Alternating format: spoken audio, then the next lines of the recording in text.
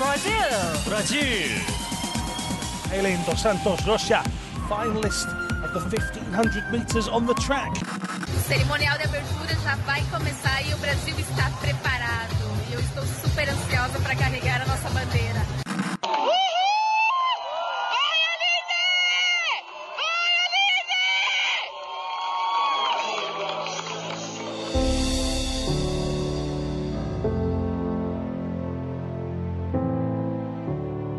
Welcome to Flame Bears, the women athletes blazing the trail to Beijing.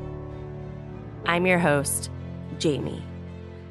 In this episode, we speak with Paralympic cross-country skier Aline Roche from Brazil about what it's like to be the only female para-cross-country skier from all of South America in the 2022 Winter Games. We also discuss her hopes for women in parasports in the future. My name is Aline Roche.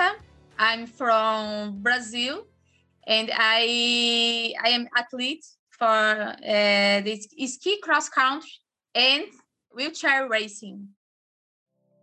Before getting into cross-country skiing, Aline started out wheelchair racing. She competed in the 2016 Rio Paralympics in her home country of Brazil.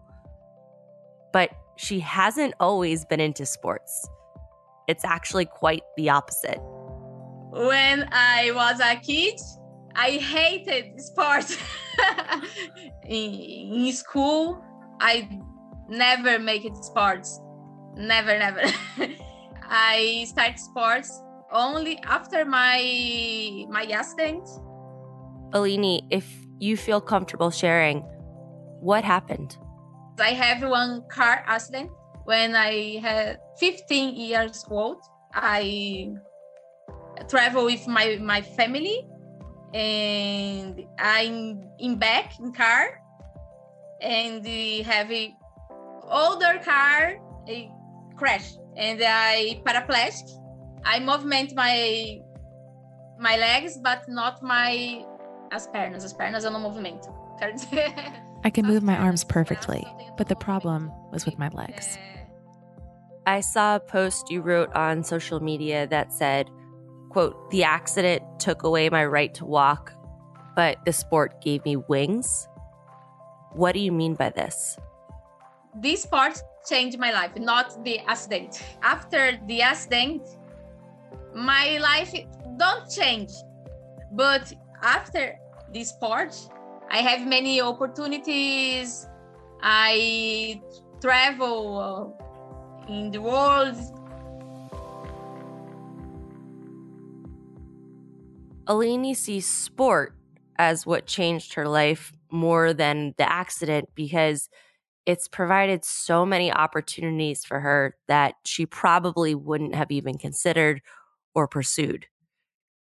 She became interested in sports when she was 19. And when she met her husband, Fernando Orso, who is also her coach, she took to competitive wheelchair racing for the first time.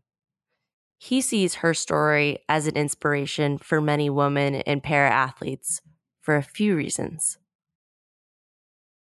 Aline is a very committed athlete, so she dedicates a lot of effort to do everything she needs. Her story is important because she's a competitive athlete from a tropical country competing in the Winter Games.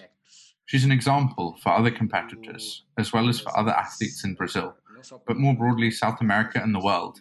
She's also a great role model for all women out there who come from countries with similar conditions as Brazil. If she can compete in the Winter Games, you can too. So, Aline, when did you realize that sports were something you wanted to pursue? In 2010, my first competition in my state, in Brazil, I think 3,000 athletes in this competition in many modalities. I see these people and I think, wow, this is very good. The first time I saw those 3,000 athletes competing happily, I said, okay, I want this happiness for myself too. Once she got the competition bug, she worked her way to the Rio Paralympics in 2016 in wheelchair racing. Here is Aline Roche, the 25-year-old. Later that year, she took up cross-country skiing after a friend introduced her to the sport.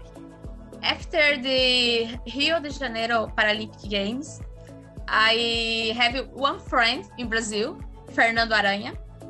He was the first man in Paralympic Games in Sochi. And I see he make a cross country. I think, it's amazing. And show my interest. I have my first travel for snow in Sweden, 2016. In 2017, I have my first competition in Ukraine. In 2018, my first Paralympic Games.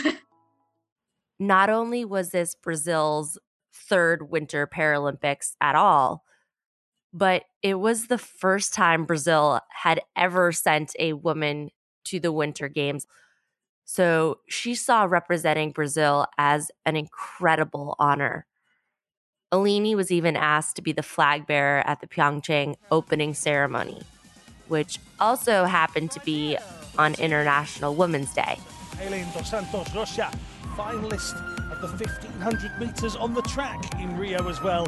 In Brazil, there was a flag ceremony that felt equally special to Aline. We have a ceremony in Brazil, and it was the same day as the Women's Day. So they chose me as a symbol and as a way to celebrate this day and the special event. Oh my God. I cry. I wanted to better understand what it means to be disabled in Brazil. So I sat down with a Brazilian scholar, Dr. Mônica da Silva Araujo, who wrote her doctoral thesis on Brazilian Paralympians. I'm Mônica Araujo, PhD in Anthropology and Professor at the Department of Social Sciences at the Federal University of Piauí, Brazil.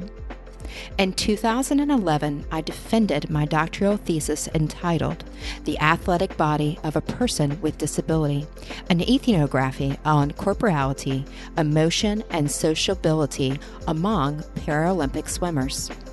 I immersed myself immensely in the daily lives of athletes in sports institutions, observing their training, forms of sociability, relationships with clubs and representation entities, as well as the way that they presented themselves publicly in front of the press and the public.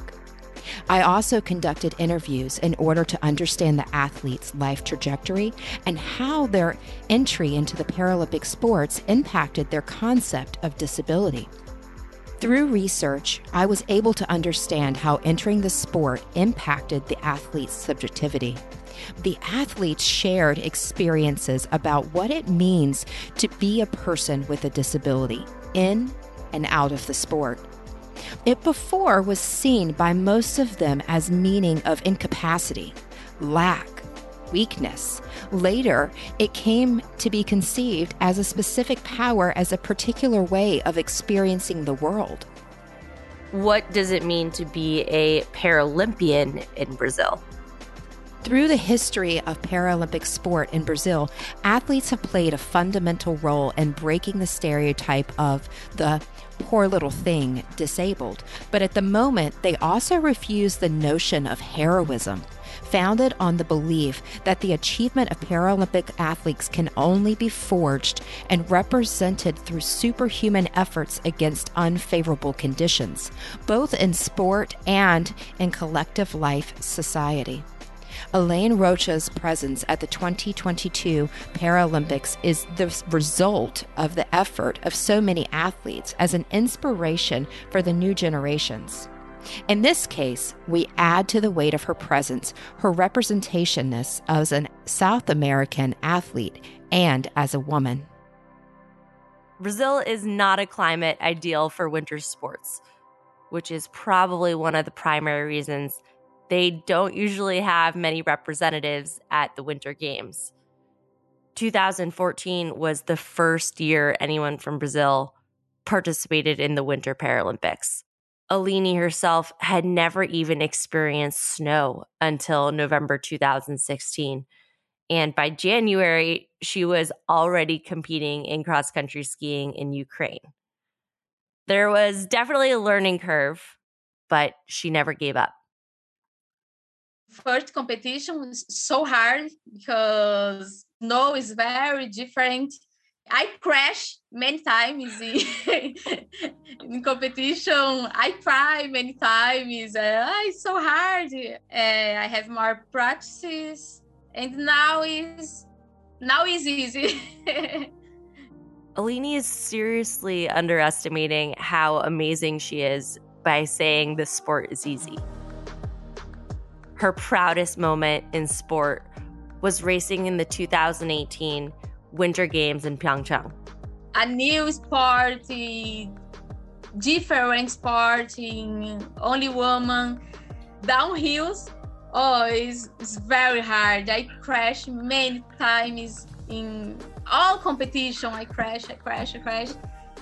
Foi muito difícil. I contemplated giving up, but after going there, I said that going to Pyeongchang was the reward I needed to keep competing.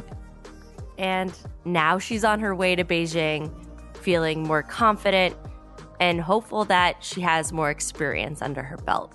In Beijing, I am an older athlete. In downhills, I don't crash. The Brazilian committee make a good investment in this season. Every athlete dreams about getting a medal, and I also dream about getting a medal. Aline, you mentioned before that there are not a lot of women in para sports in Brazil. Can you tell us about this? The women in sports in Brazil don't have many women. When I start in 2010, have only 3-4 women in wheelchair racing. And in snow, don't have more women. It's no good because I need the other athletes training with me. And I train only with the men. It's good for me because the men is more hard, more strong, helping me in training. But having other women is better, very better. Cool. So you're the only woman training with a bunch of men. What's that like for you? I have 2 big friends. One in wheelchair racing is Carlos Pierre, training with me in marathons, in track, in Dean. And here have a Christian Rivera in snow. Is amazing, Christian. The men that I train with, they don't treat me differently. And they help me with things like doing the exercises and doing everything else that I need. Aline then shared something I didn't realize before about para cross-country skiing. Everyone races the same path, but they are divided by the type of disability that you have. So based on this, they discount the time after the competition, and you only know the winner and the medalist after everybody has finished the race. The coach, they have like a tablet where they try to predict your placement. I kind of have a feeling of what's happening based on the results. Even through all of the setbacks and challenges throughout her journey, Aline remains incredibly positive. When I spoke with her for this episode, her positivity was something I noticed almost immediately.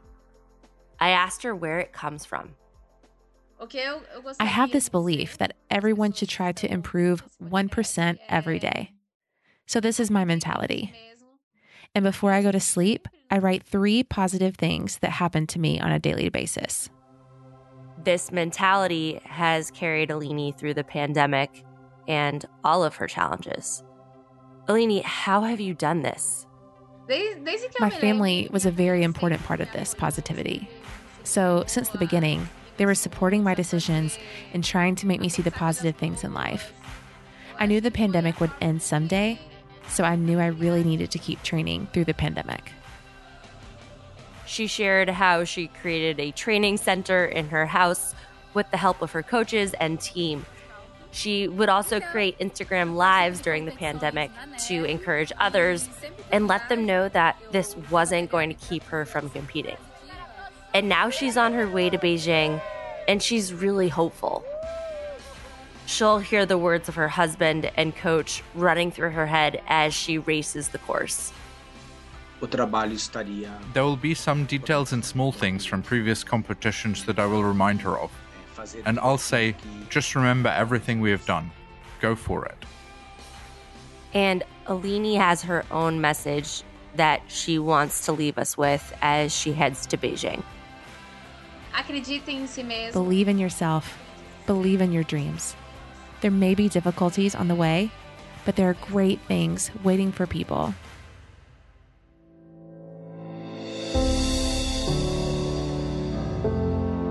Thanks for tuning in to Flame Bears, the women athletes blazing the trail to Beijing.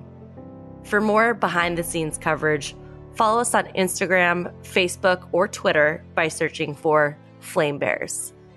If you like what you're hearing, please leave us a positive review. We'd really appreciate it. If you missed last week's episode with Mia Clark, the first Malagasy woman to compete in the Winter Olympics, go back and give it a listen.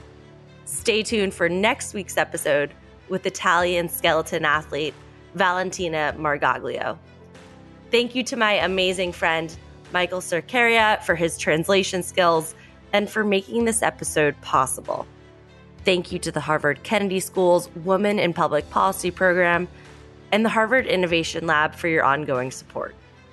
Thank you to my amazing gal group within Stanford's Galvanizer Incubator program. Last but certainly not least, thank you to Dino Catano and Emma Minto for your ongoing support. We'll catch you on our next episode.